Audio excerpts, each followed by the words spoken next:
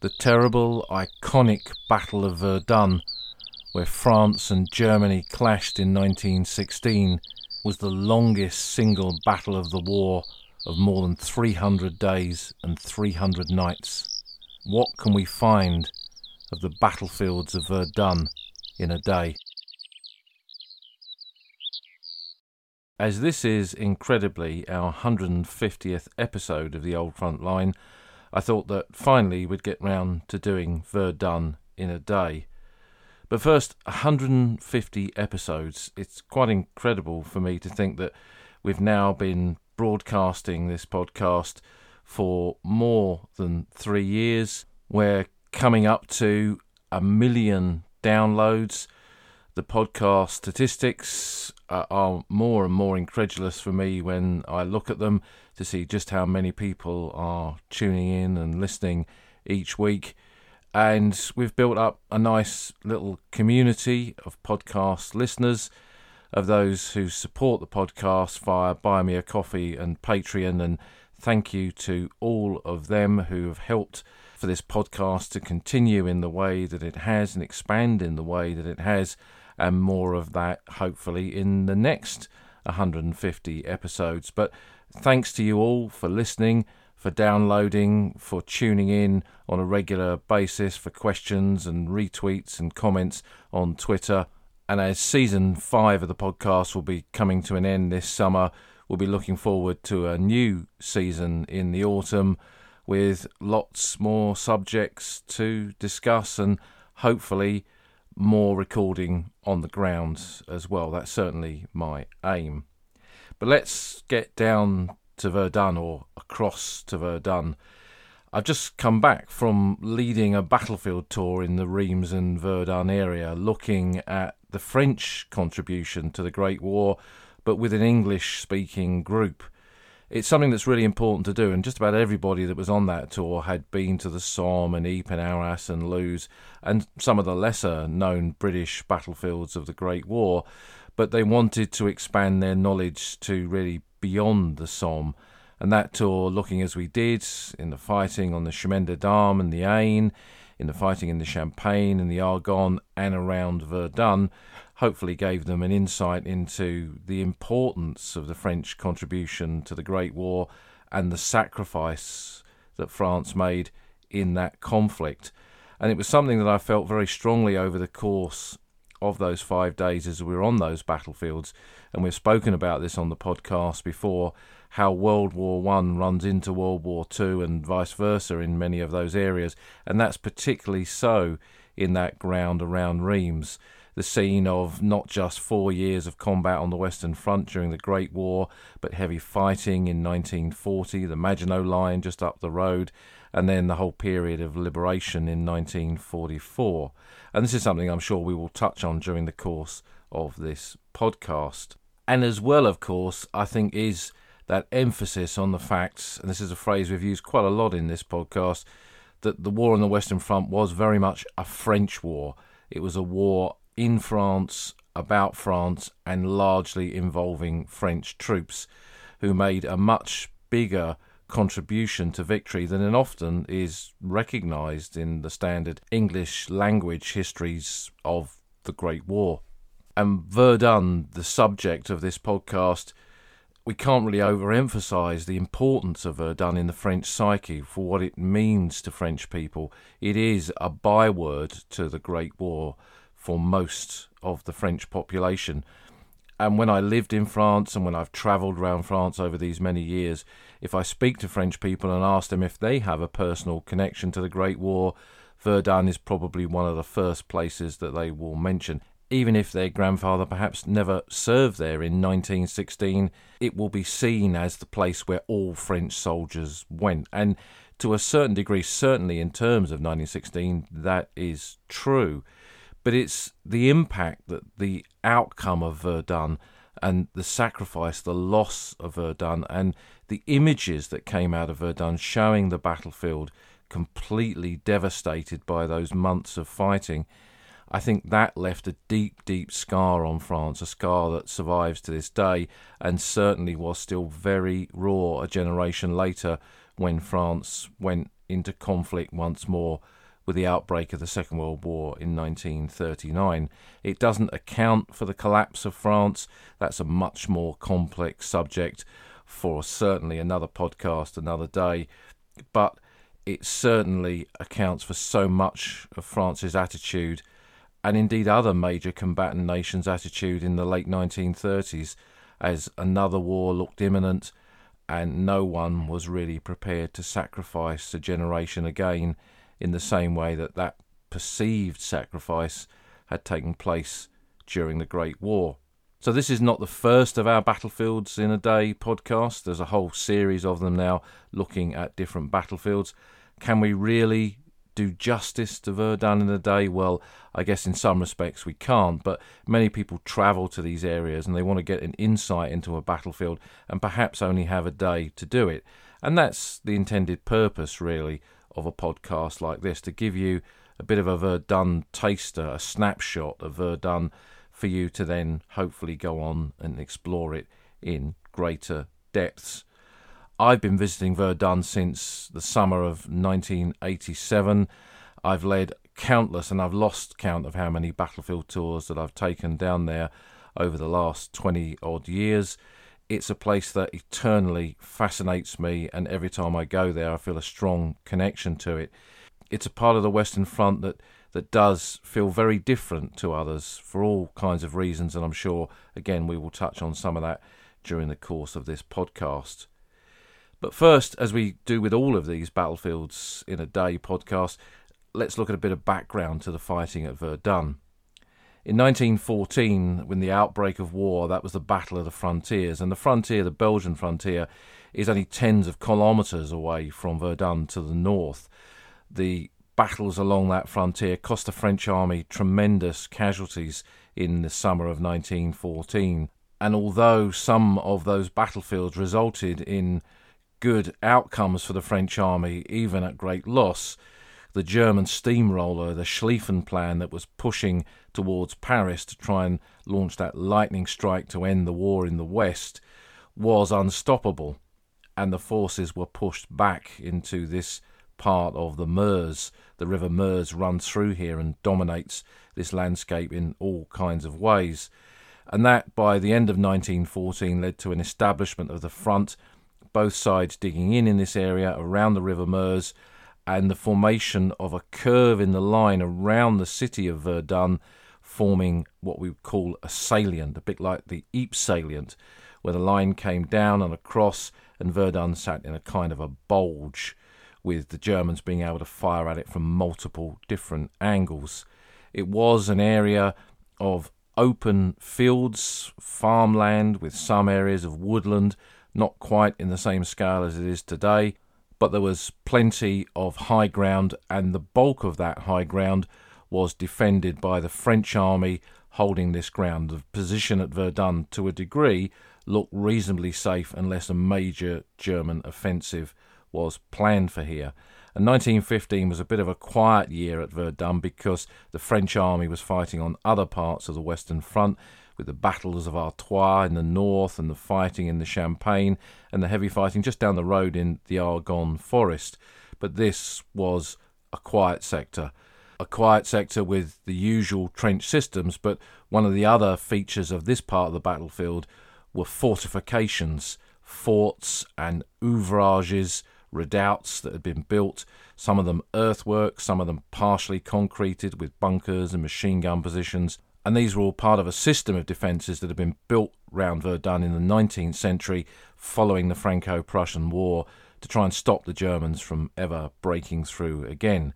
Now there was a defensive line on a much greater scale. This was a ring of forts, but now there was 450 miles of the Western Front, and in 1915 the French were holding close on nearly 400 miles of that, with the British holding a small portion and the Belgians to the north. But in the build-up to the Battle of Verdun, that terrible, iconic battle of the First World War that began on the 21st of February 1916, many were warning that an offensive here was coming. One of those, Colonel Émile Drion, the commander of the Bataillon Chasseurs à Pied, the light infantry who are holding the northern part of the Verdun battlefield, and will return to Drion later. The battle began with this huge German offensive. Was it a German attempt to bleed the French nation white, as we have so often read over the years? Was it a breakthrough battle? Was it much more than that? And I think historians will be arguing over that for many years to come, and it's worth looking at the literature to see how our view of Verdun has changed and is changing over the years. But it was a battle, the longest single battle of the First World War, 300 days, 300 nights, over 770,000 casualties, combining the French and the German losses here in 1916. So devastating for both sides. If Germany's intention was to bleed the French nation white, they kind of bled themselves as much white in this ground here at Verdun in 1916 as well. And it's the scale, statistics of Verdun are staggering. You know, those 770,000 casualties, 300-day battle. In the opening barrage on the 21st of February 1916, 2.5 million German shells dropped in 9 hours onto the French positions. 2.5 million shells in 9 hours. Now, the first day of the Battle of the Somme, the bombardment that led up to that, over 7 days, saw just over 1.7 million shells fired in a week.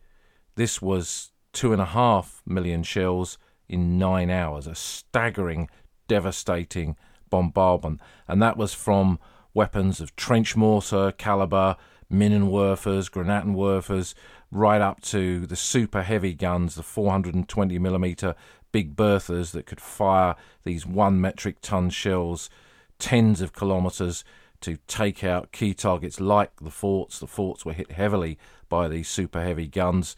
It was a massive bombardment with all calibers of artillery. And it's staggering that the French army didn't collapse under the weight of that bombardment alone. But the attack began. The Germans made good progress in the early stage of the battle, pushing the French army back, capturing some of the key forts like Fort Douaumont and later in June Fort Vaux. But the fighting revolved around some of the smaller ouvrages like Foix-Terre, Ouvrage de Thiaumont. The fighting also moved to the west bank of the Meuse because this initial attack was on the east bank, just northeast of Verdun, and on the west bank of the Meuse was high ground around the hills of Côte 304 and Mortholm that were defended by the French, and for over 2 months there was heavy fighting there until the Germans pushed the French off that high ground.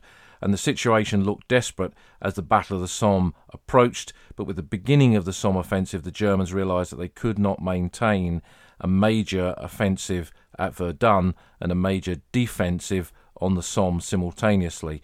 And the last full-scale attacks at Verdun peter out in the second week of July 1916, and the Germans go on the back foot and the French begin their attempt to push the Germans back. And over the course of the rest of the battle, some ground is retaken, not all of it. Some of the forts are retaken. Fort Vaux and Fort Douaumont are both retaken by the end of the battle, but the high ground to the very north is still in German hands, and the cost has been enormous. Total casualties combining the French and German losses, as we've said, over 770,000 men.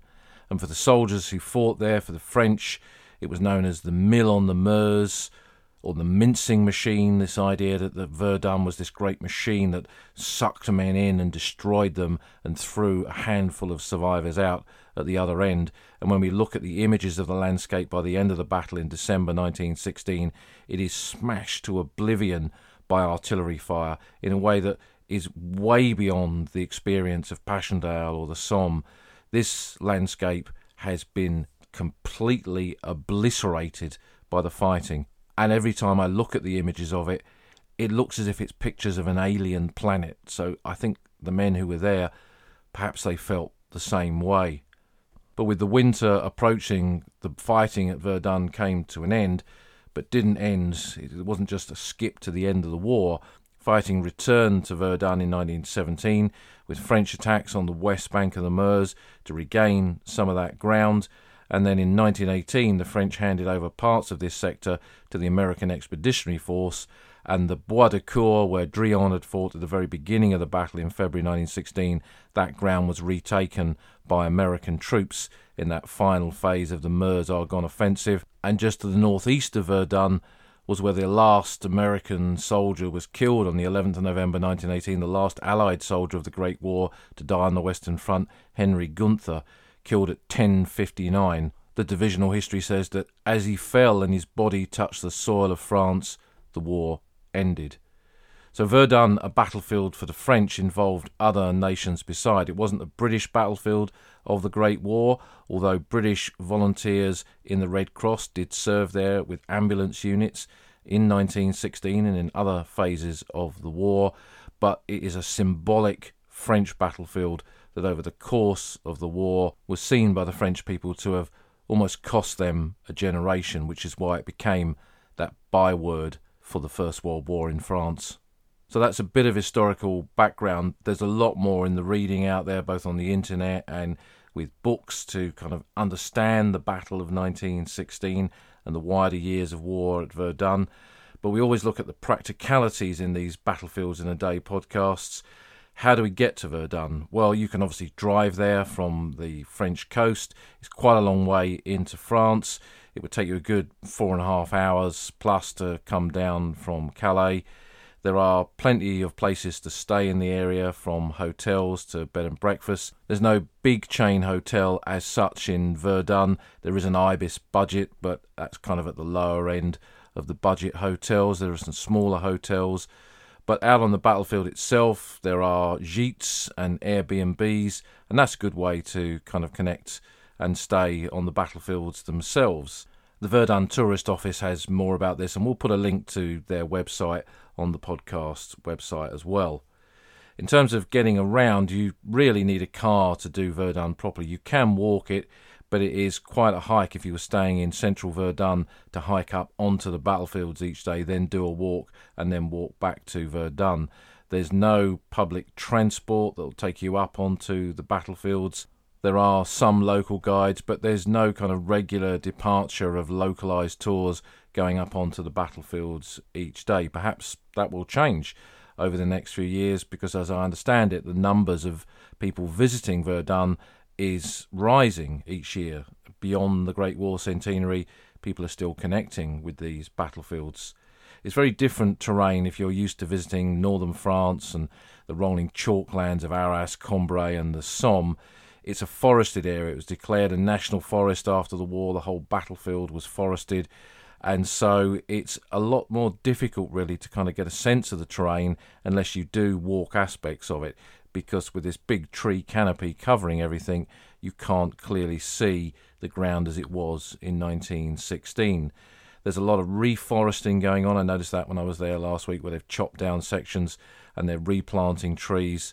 That's been going on as long as I've been visiting Verdun, and sadly it seems to be done in a kind of blunt way, so that at ground level the trenches and the shell holes there do seem to get destroyed in the process of replanting, which is a great shame. But the weather at Verdun is what I would describe as the extreme end of the scale. You can have very, very hot days and very wet days and very cold days as well. I've been there in all of those kind of conditions. Boiling hot days when the importance of carrying your own water is really high, because there's very little civilization up on the main battlefield area itself. Really absolutely pelting it down wet days when you kind of got to shelter under trees to get out of the rain. And I've been up there in the snow and the deep snow as well, when the whole battlefield is kind of transformed by that. If you get a chance to go there in the winter and see it in those conditions, it's really quite interesting. The snow lays in the shell holes in some of the open areas, and it really gives you kind of an insight into the moonscape that Verdun once was.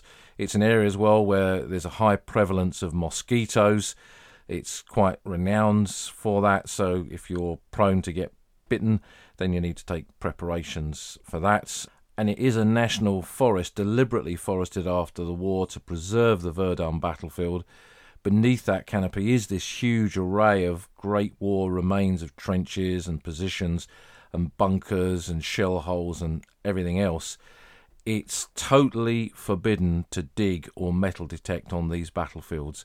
When I first went there in 87, you could walk off a track or walk off one of the roads, and there was the detritus of war everywhere: helmets, rifles, bayonets, water bottles, entrenching tools scattered around, filling up shell holes.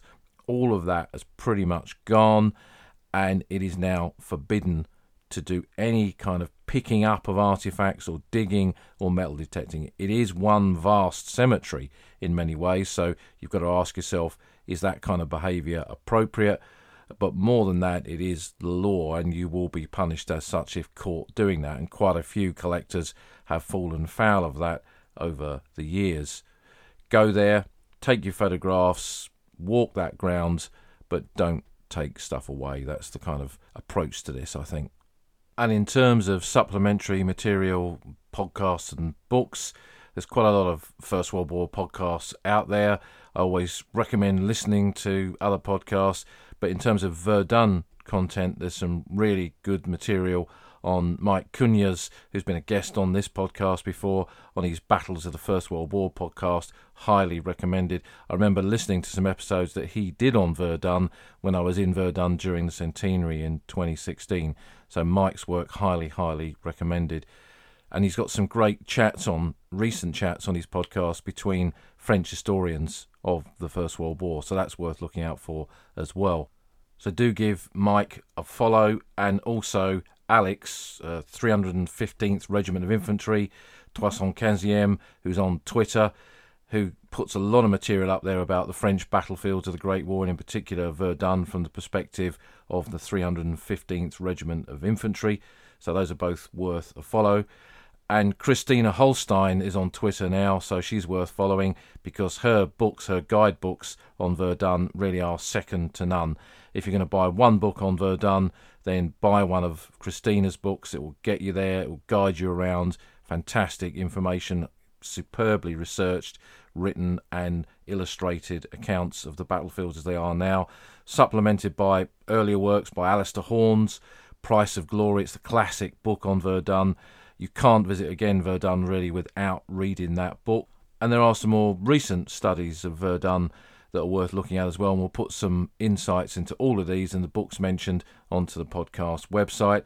But of course, some of the key works on this battle are in French or German, and that is one of the issues with really truly understanding Verdun, is having the language skills to get to grips with the material that's out there. And a classic example is Pericard's book on Verdun, which came out, this massive blue, beautiful book, which covers all of the years of the war at Verdun and the accounts. He went around interviewing hundreds, probably thousands of Verdun veterans, put their accounts in the book with previously unpublished photographs.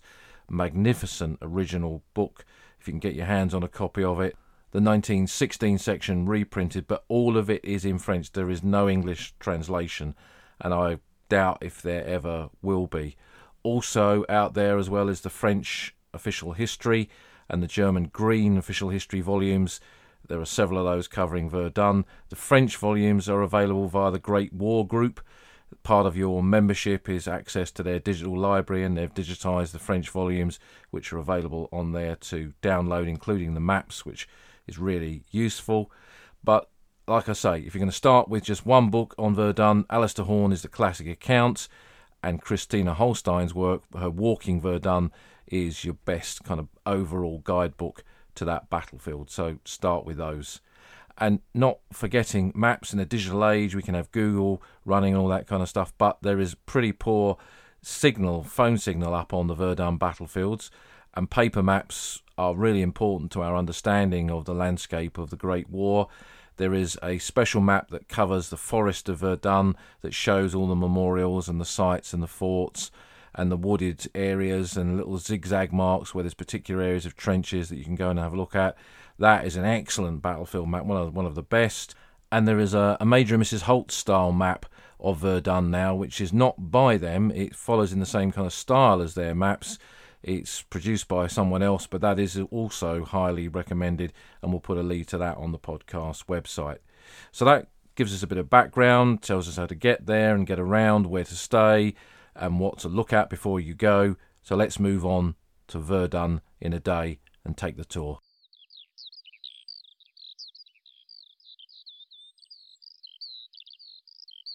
We begin our look at Verdun in a day outside of the city, behind the lines, on the Voie Sacrée, the Sacred Way.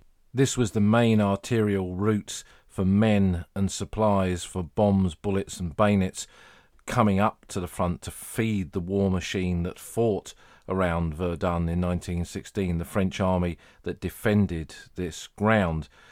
And the whole route is a memorial in its own right, running 72 kilometres, more than 45 miles, from the railhead at Bar-le-Duc behind the lines up to the railway station at Verdun.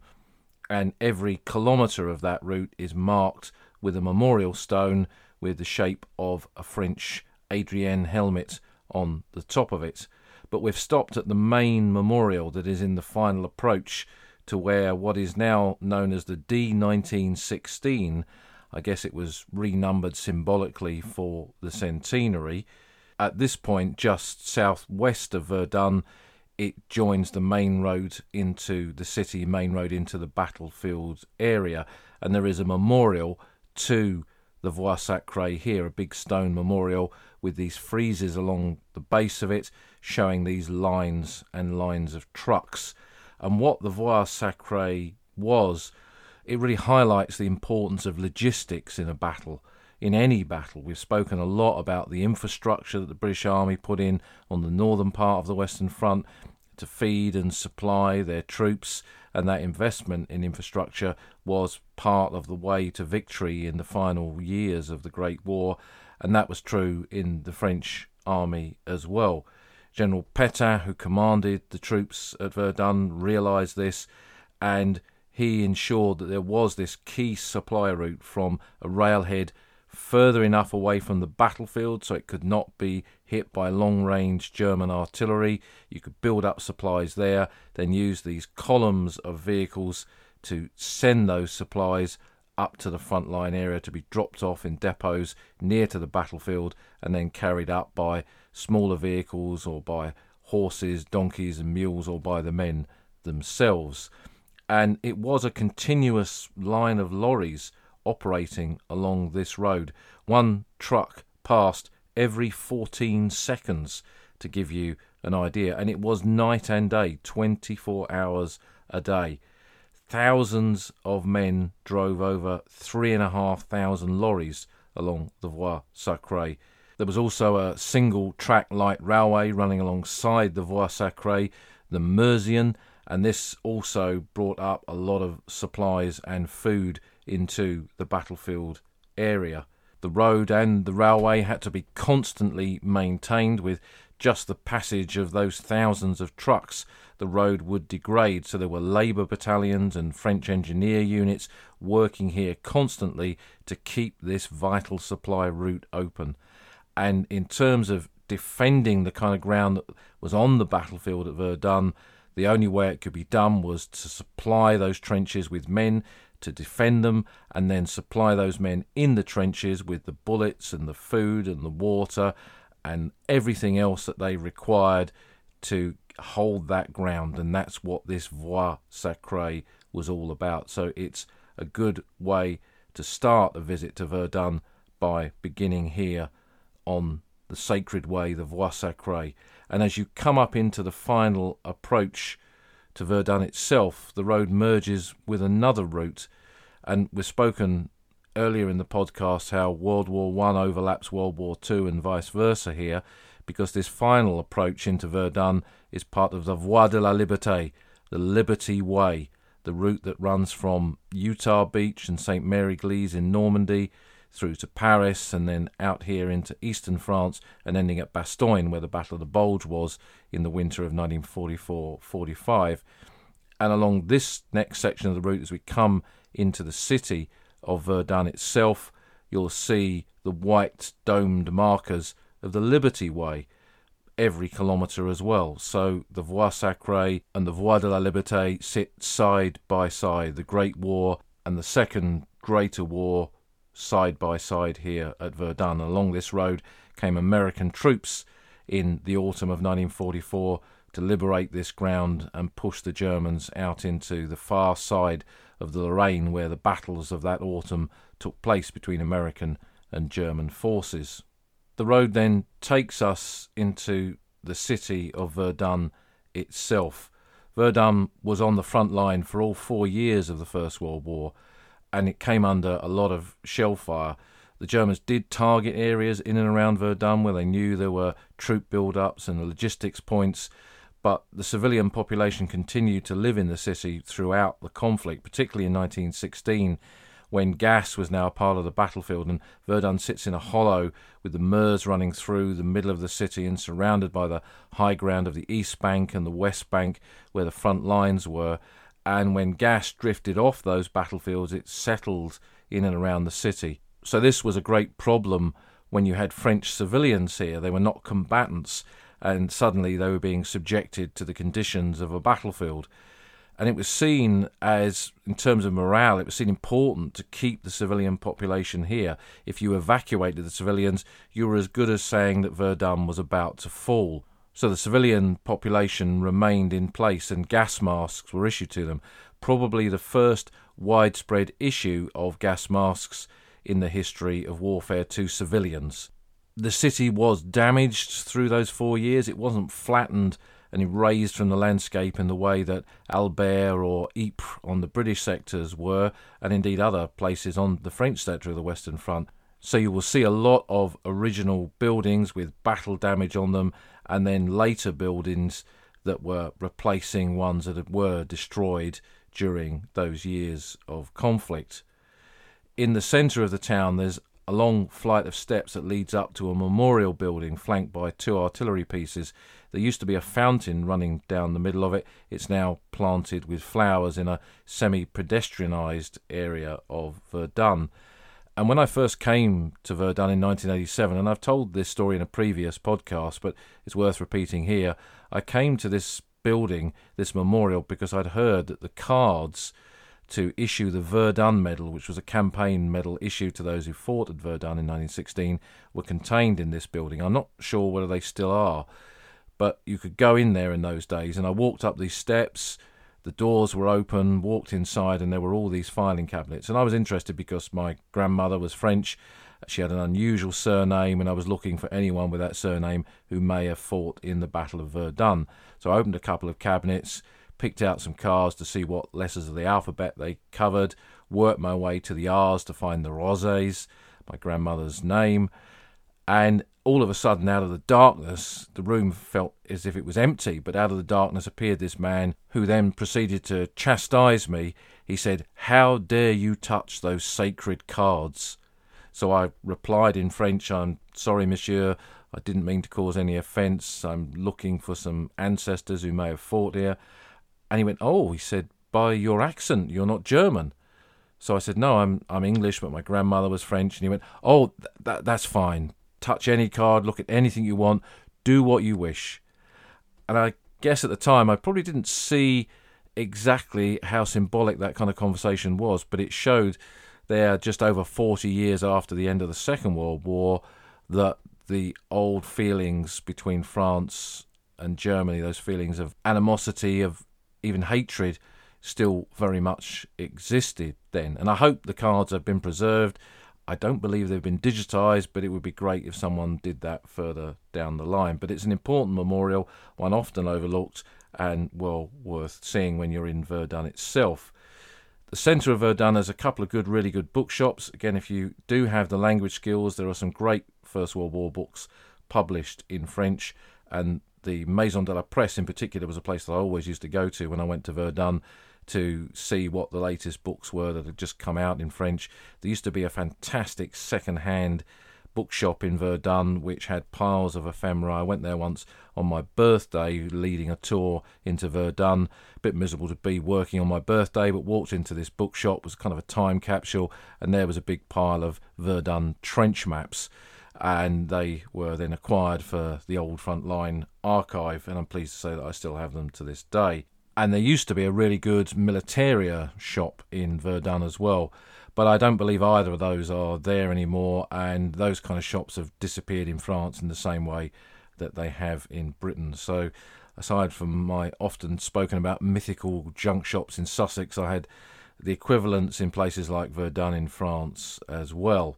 But close to the centre of Verdun, the River Meuse runs right through here, and you've got a couple of things to go and look at there as well. There's the City War Memorial, which has got some very fine sculptures of French troops on it, just by the bridge over the Meuse. And when you stand on that bridge and you look at the twin towers of the gateway there, that symbol of the two towers was the symbol later adopted by the American engineers as their unit badge.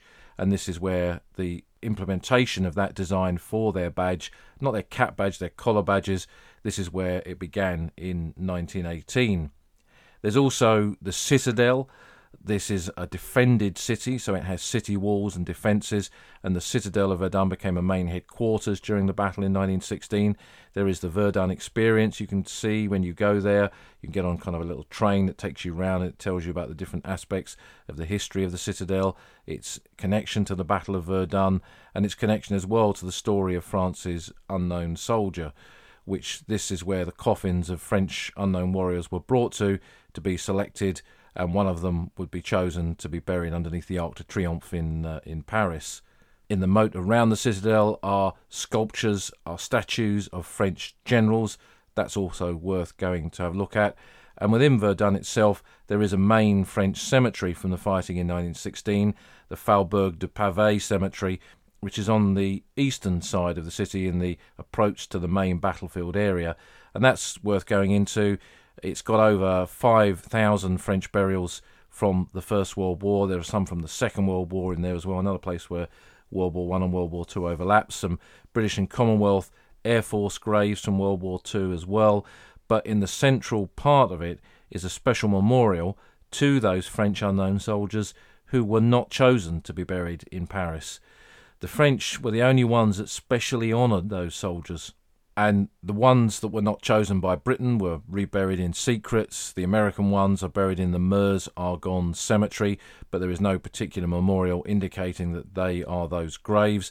But in France, they created this special tomb with this big central cross, and each of those unknown warriors that were not selected are buried in tombs around the centrepiece of that cross. It was done, as we mentioned, in the Citadel. Search parties went out and recovered unknown French soldiers from the great battlefields where the French army had fought on the Western Front, and the youngest soldier in his regiment, Auguste Tassin of the 132nd Regiment of Infantry, he was the one who was selected to choose the coffin that would be reburied under the Arc de Triomphe. He was very nervous doing this, and he didn't know which one to choose. He was worried that he might make a mistake, not that a mistake really could be made under these circumstances. So what he did is he added together the numbers of his regiment, 1, 3 and 2, to make 6, and that was the coffin that was then taken to become France's unknown warrior, France's soldat inconnu, who's buried in that special grave underneath the Arc de Triomphe in the centre of Paris. So from here, coming into Verdun via the Voie Sacrée, having seen the city itself, we'll follow the road up onto the battlefield area and see the sites where the fighting raged in 1916.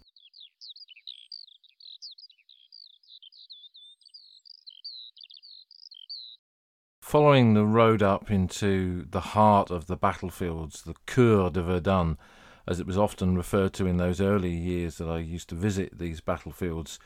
In that drive up, we come into the forested area. The whole battlefield, symbolic as it was chosen to become a site of a national memorial on a big scale by planting this national forest across the battlefield to preserve it, to preserve the trenches and the shell holes and everything that landscape had become.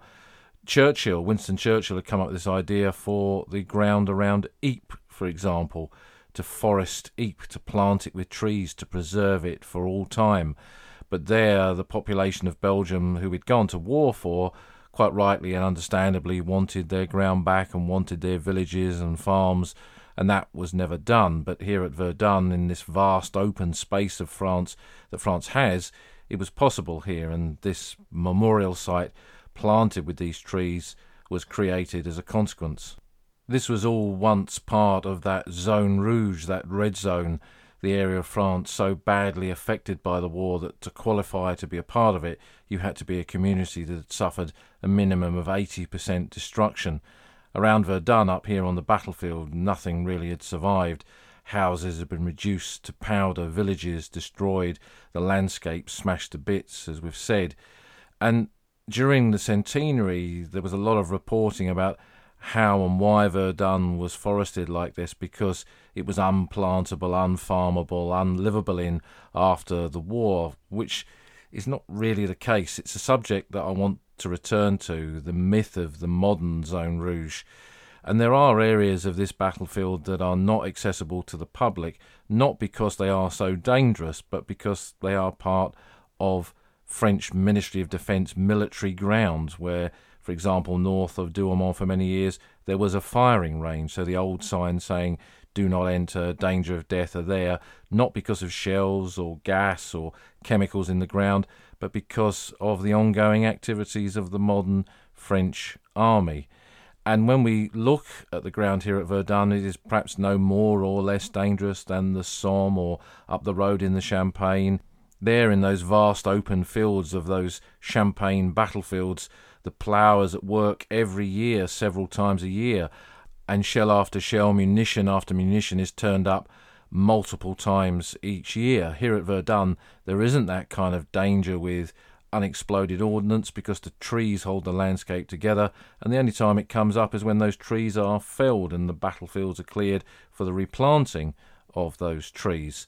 Locked into the landscape beneath the tree canopy, of course, is all the problems that these battlefields had in terms of the ground being saturated with gas and everything else. So there is an element of truth to this. Whether that is still an issue, when you see how nature has recovered this landscape and how it thrives and the wildlife thrives here, that's a matter of some debate, but something we'll return to another day.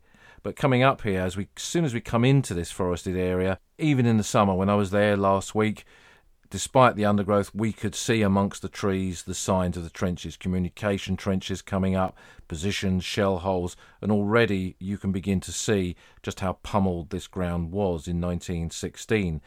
And you'll pass, as you're coming up this road, the ruined water tower that fed water into the fort of Souville, which is on the rising ground ahead of you to your right.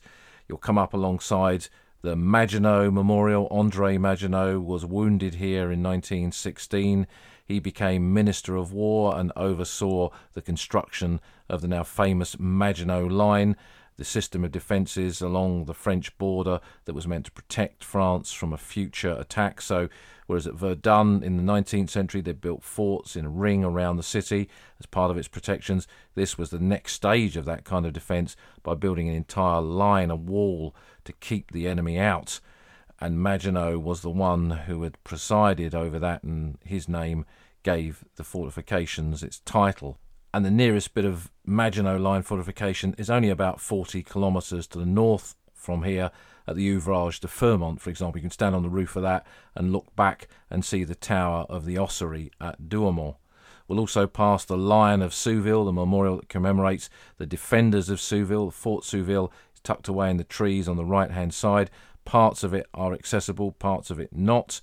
This was the last point in which the Germans broke through in July 1916, got up onto the roof of Souville. They could see the sun glinting on the Meuse as it ran through the city of Verdun, and that was the nearest that German soldiers got to Verdun itself, except as prisoners of war. And we're now on the front line for the summer of 1916, the high tide mark, really, of the German offensive, running from where we are here at Fort Souville across to Fleury on the left. And that brings us up to the Memorial, the museum that was created in the 1960s by the veterans of the Battle of Verdun who wanted to perpetuate the memory of what they had done, the sacrifice of their comrades, so that future generations would not forget.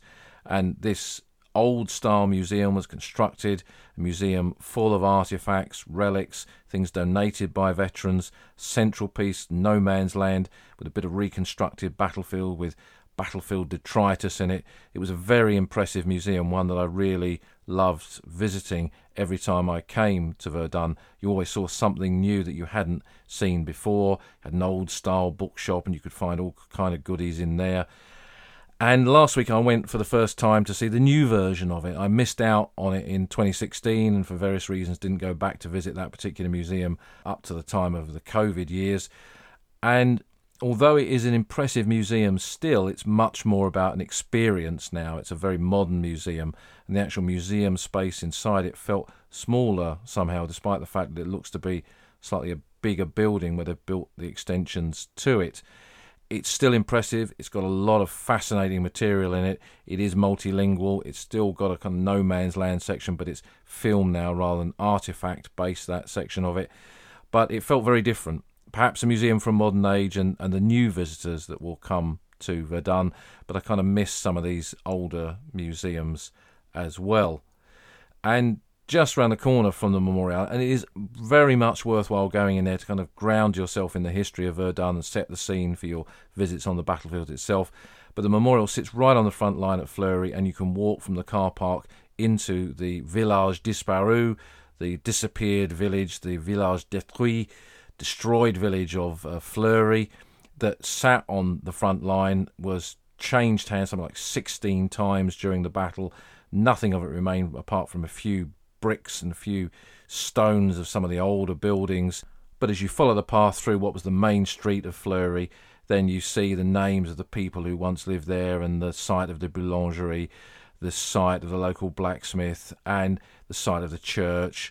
No one lives here now. There are a whole number of these disappeared villages, destroyed villages across France, not just here at Verdun, and no one lives in them, but there is symbolically a mayor of each one, a very proud position to hold, being the mayor of one of these special villages who, like the men who fell on the battlefield, who had mort pour la France, died for France, these villages kind of did the same thing.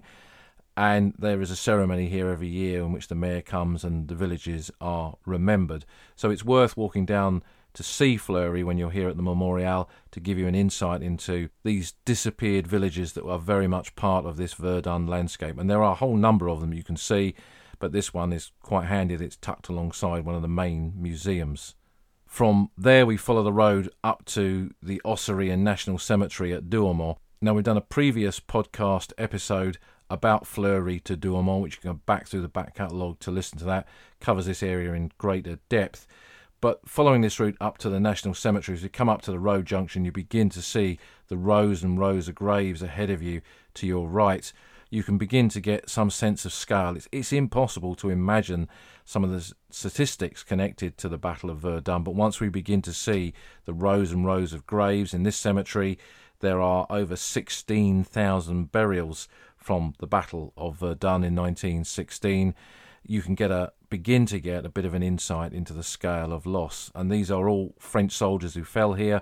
On their flanks there is a Jewish, much older Jewish memorial that commemorates Jewish soldiers who fell for France in the Great War, and a more recent memorial to the Muslim troops of France's colonies, the colonial soldiers who fought at Verdun in 1916 and were so instrumental in taking back some of the ground in the final phase of the battle.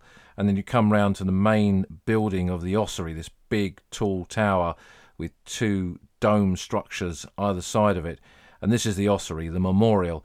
It's a memorial chapel that commemorates those who fell in the Battle of Verdun. There's no memorials to the missing at sites like Verdun. France never built those. And through public subscription, families can have plaques placed in buildings like this, and there are similar buildings on all of the main French battlefields of the Great War. So there was no national memorial to commemorate the missing, but if you had the money, you could put a plaque, and that's what you'll find inside the main body of the building. The tower is this great kind of symbol. I was talking to Alex, 315 Regiment of Infantry, the other day about this, and we were both saying how for us it symbolised the shell, the bombardments. But it is a tower at the top of which is a massive bell that rings out to the souls of the dead, and it's a lighthouse as well that casts its beam out across the battlefield. And it was one of a whole number of lighthouses like this that were planned on the key battlefields of the First World War. Some were built, Notre Dame de Lorette, there's one at Cerny on the Chemin des Dames, a smaller one, and then this massive one here at Verdun, and the beam still beams out across the battlefields. And if you get a chance to come up to Verdun at night to see that, it really is worth doing so. The ossuary, again, has changed since my last visit. You have to pay to go in the ossuary now, which surprised me. You can watch a little film. There is a little museum in there. You can go to the top of the tower and then wander around. It's a very solemn place. You can't take photographs, and it's there as a place of reflection. But on the outside are these glass panels to look into what is underneath the ossuary, because the ossuary is a place where you bury the dead, and underneath this building are the bones of between 120 and 130,000 French and German soldiers who fell at Verdun in 1916. The bones were collected up off this smashed landscape after the war and then buried in this massive ossuary afterwards. And the panels where you can look into it, see the skulls looking back at you, the piles of rib cages and pelvises, that's all there as a warning to future generations. This is what war costs. Don't go to war again. And so this memorial, inaugurated by André Maginot in 1923 and opened just under a decade later, stood there in those years leading up to a Second World War, and the warning was not heeded. Another terrible conflict drew France once more into war a generation later. And when you come out of the ossuary and you stand there on the steps with the tower above and behind you, looking down on those rows and rows of thousands of white crosses that cover the area of the Douaumont French National Cemetery, you think of the losses, but you also think as well as how World War I and World War II collide here, that there is one grave missing from this cemetery. Marshal Pétain, the man who commanded the French forces at Verdun, achieved that victory, adhered to that famous saying, "Ils ne passeront pas," they shall not pass. His grave is missing from this cemetery because in that war a generation later, he became the leader, dug out of retirement once more. He became the leader of Vichy France, collaborative France, collaborators with the Nazis, and that whole dark and complex period of France's history from 1940 to 44. And when France was liberated and General de Gaulle eventually became President de Gaulle, but in that interim period when victory was achieved, Pétain was a war criminal. There was a desire to execute him, but he was imprisoned, died as an old man, and is buried in an island off of mainland France. His dying wish was to be buried with his men here at Verdun. And I've done a lot of work recently on France at war in World War II and the period of occupation by the Germans and resistance and the Holocaust and everything else besides. And I've come to the conclusion that France won't really ever truly come to terms with those 4 years of World War II, 1940 to 44, until perhaps Pétain is actually buried here alongside his men. Perhaps that will be the moment in which France properly confronts its past. But who knows? From the ossuary we continue along a road through the forest, passing an area where we see a lot of trenches from the First World War, including some exposed by the side of the road, the Tranchée de Lande, for example, which you can walk through. And I noticed last week that they've shored up one section of it with timber and tried to reconstruct it in a way, and that's worth having a look at. And that brings you out at one of the forts at Verdun. The forts, the fortifications, the ouvrages, they are all part of the story, a symbolic part of the story of the Battle of 1916. And Fort Douaumont is the largest fort of them all and on the highest position at Verdun, and very much a symbol of the whole battle. Douaumont, the fort, and everything it stood for, being very much at the centre of that Verdun story. The forts were built, as we've said, in the 19th century to create this ring of fortifications. Douaumont was worked on from 1885. They were still adding bits to it right up to 1913. It cost 6.1 million gold francs. I've tried to translate that into modern currency. I can't seem to do that. It's a huge amount of money, no matter what. 6.1 million gold francs.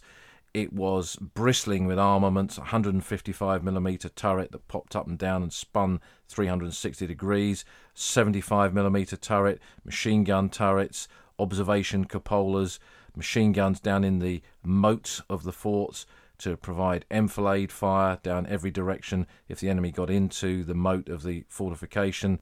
And they added a Bourges casemate latterly with 4 75mm guns in there to provide flanking fire from the fort as well. And on the outbreak of war had a considerable garrison within the fort. But 1914, everything changed with the German invasion of Belgium and the use of their 420mm howitzers, the Big Berthas, to smash the Liège forts. That made fortifications like this to a degree redundant. General Joffre disarmed these forts, took out the garrisons, and spread all that war material across the whole Western Front. And so only a very small garrison was defending Fort Douaumont when the battle began in February 1916. It came under fire from the German 420s, and you can see evidence of that damage up on the main superstructure, the roof of the fort today. But German troops didn't reach the fort until the 25th of February, a few days into the battle, and a small party of assault troops got to the fort. One peeled off under a Pioneer Sergeant Kunz. Others went off with a group of officers. Kunz got to the edge of the moat of the fort, which was surrounded by a railed fence, a section of which had been blown off, hanging down into the moat, forming a kind of ladder. So he went down there into the moat, expecting, I would guess, to be machine gunned by the machine guns and the embrasures that were in each corner of the moat itself. But there were no troops in there, so he went over to one of these embrasures, got a leg up into the machine gun slit, was able to crawl inside. The others followed him, and they then got into the central tunnels of the fort. So this was a bit of a design fault, really. If the enemy got into your moat, got into this machine gun bunker, they were in the fort. The 155mm turret was still firing, and Kunz could hear that, so he made his way along the tunnel into the corridors close to where the firing was taking place, followed the sound, basically, and that led him into the firing position where the Galopin gun was. This was a special turret with a 155mm gun with counterweights that could pop the turret up and down, spin it 360 degrees, and that was firing. He got in there, a small group of men, raised his pistol and took the garrison prisoner, and effectively at that point Fort Douaumont fell. So a fort which had cost 6.1 million gold francs fell just to a handful of German soldiers in February 1916.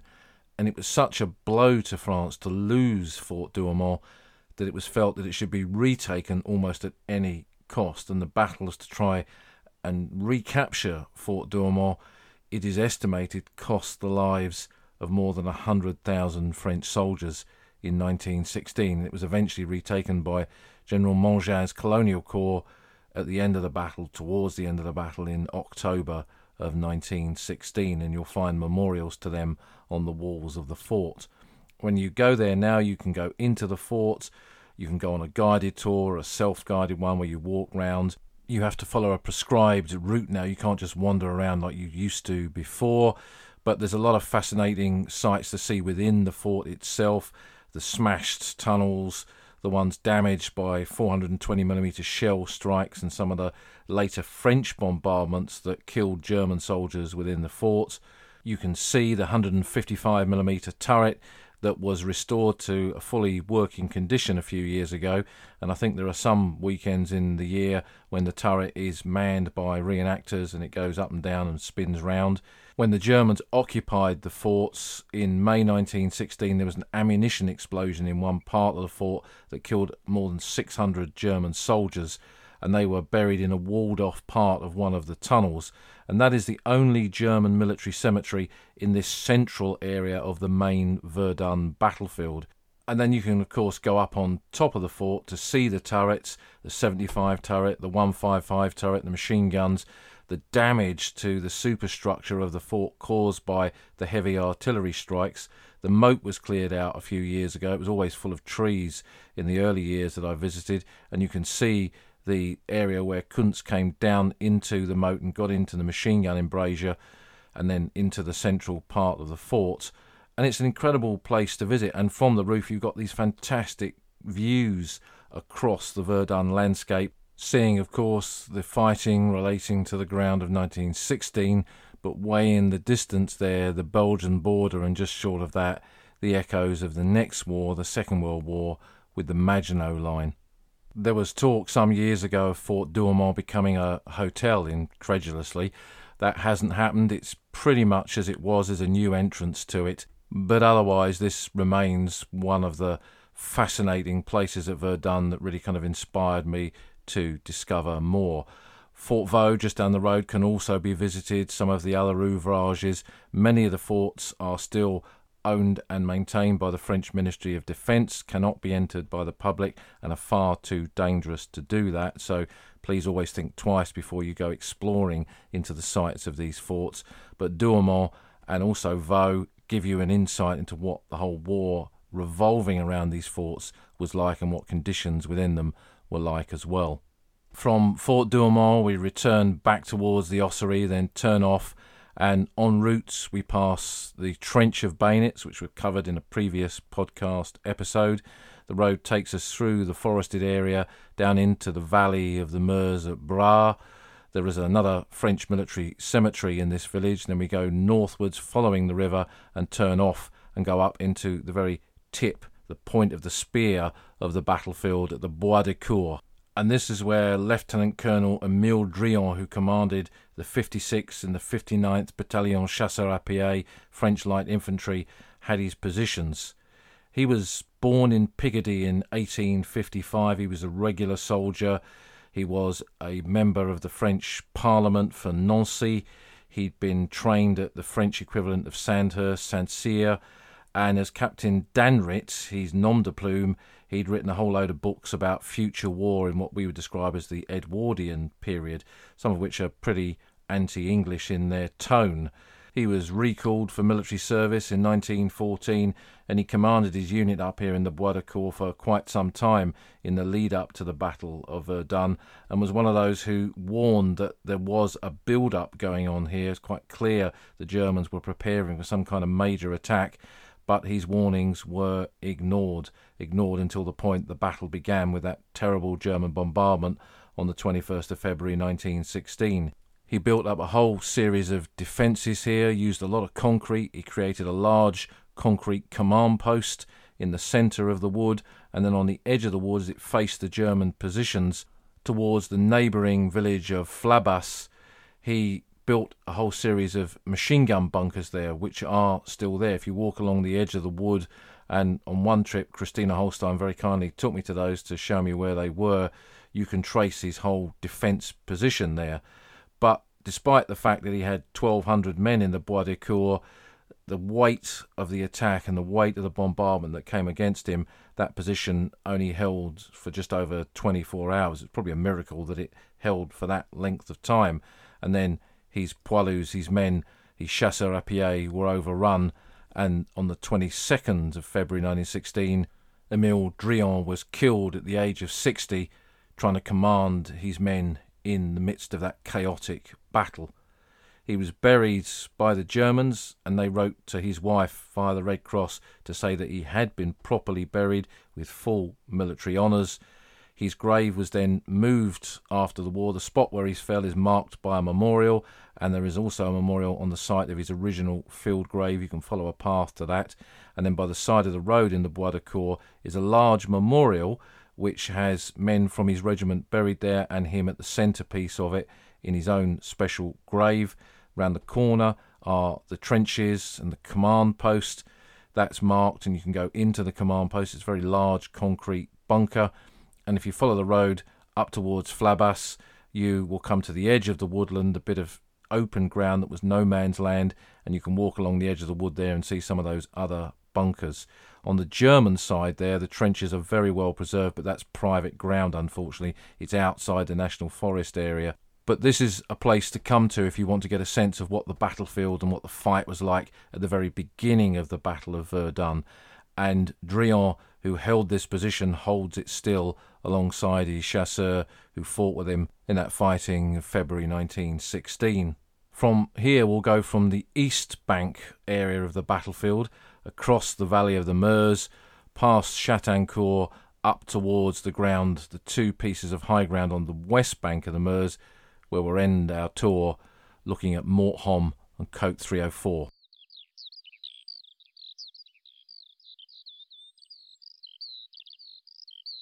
The west bank of the Meuse at Verdun is really a battlefield in its own right. It's an integral part of the whole Verdun story in 1916. But it was split, of course, the Verdun battlefield, by the Meuse Valley and the river itself. The Germans initially attacked on the eastern side of the battlefield at the point where the salient at Verdun, that curvature in the line, was at its most prominent.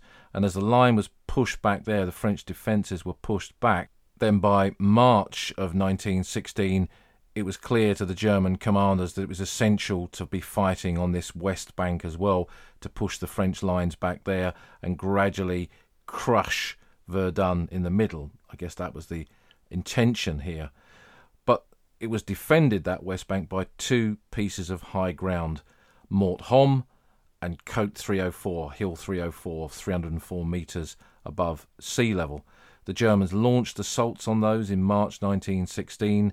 The whole ground up there becomes a huge artillery duel, massive bombardments, positions changing hands on a regular basis, and the fighting continues throughout April on into May, when Côte 304 and Mort Homme are taken by the Germans. And the capture of some of that ground was not properly acknowledged during the war. I think the first edition of the Michelin Guide to Verdun doesn't acknowledge the fact that the Germans took Mort Homme, for example. But this became sacrificial ground in exactly the same way as what happened on the East Bank. That ground dominated by the story of the forts and the ouvrages. Here it was a classic First World War battle where it revolved around the possession and repossession of high ground. And like so many corners of the Verdun battlefield in 1916, these small areas of ground surrounding these high points at Côte 304 and Mort Homme cost tens of thousands of casualties on both sides.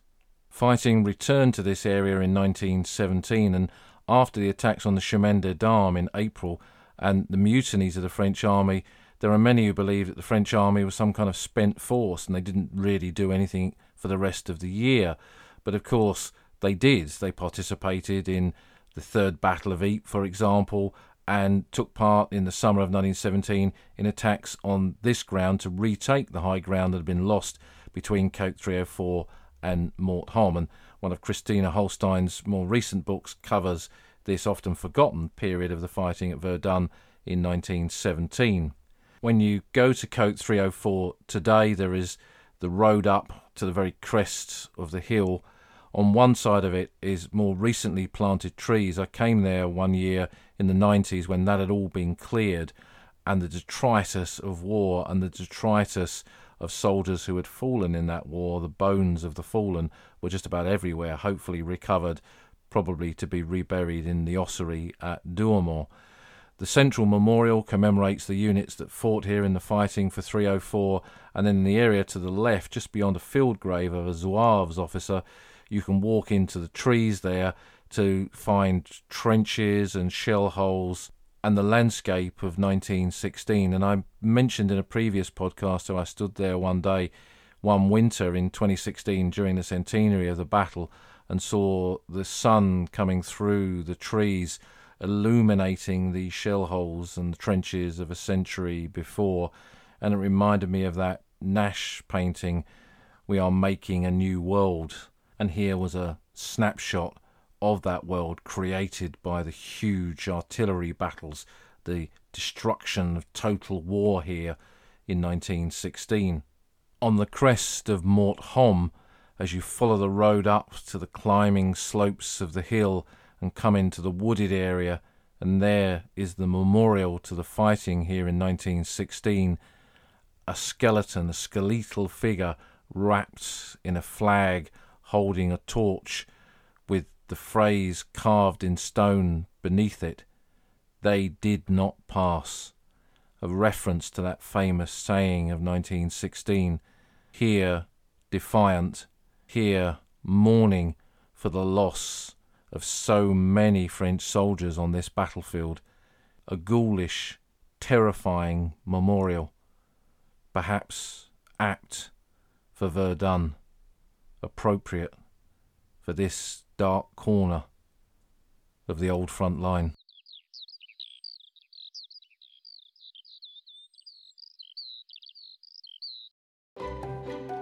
You've been listening to an episode of The Old Front Line with me, military historian Paul Reed. You can follow me on Twitter at Somcor. You can follow the podcast at Old Frontline Pod. Check out the website at oldfrontline.co.uk, where you'll find lots of podcast extras and photographs and links to books that are mentioned in the podcast.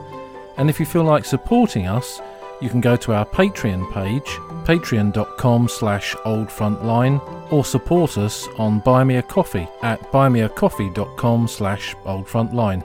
Links to all of these are on our website. Thanks for listening, and we'll see you again soon.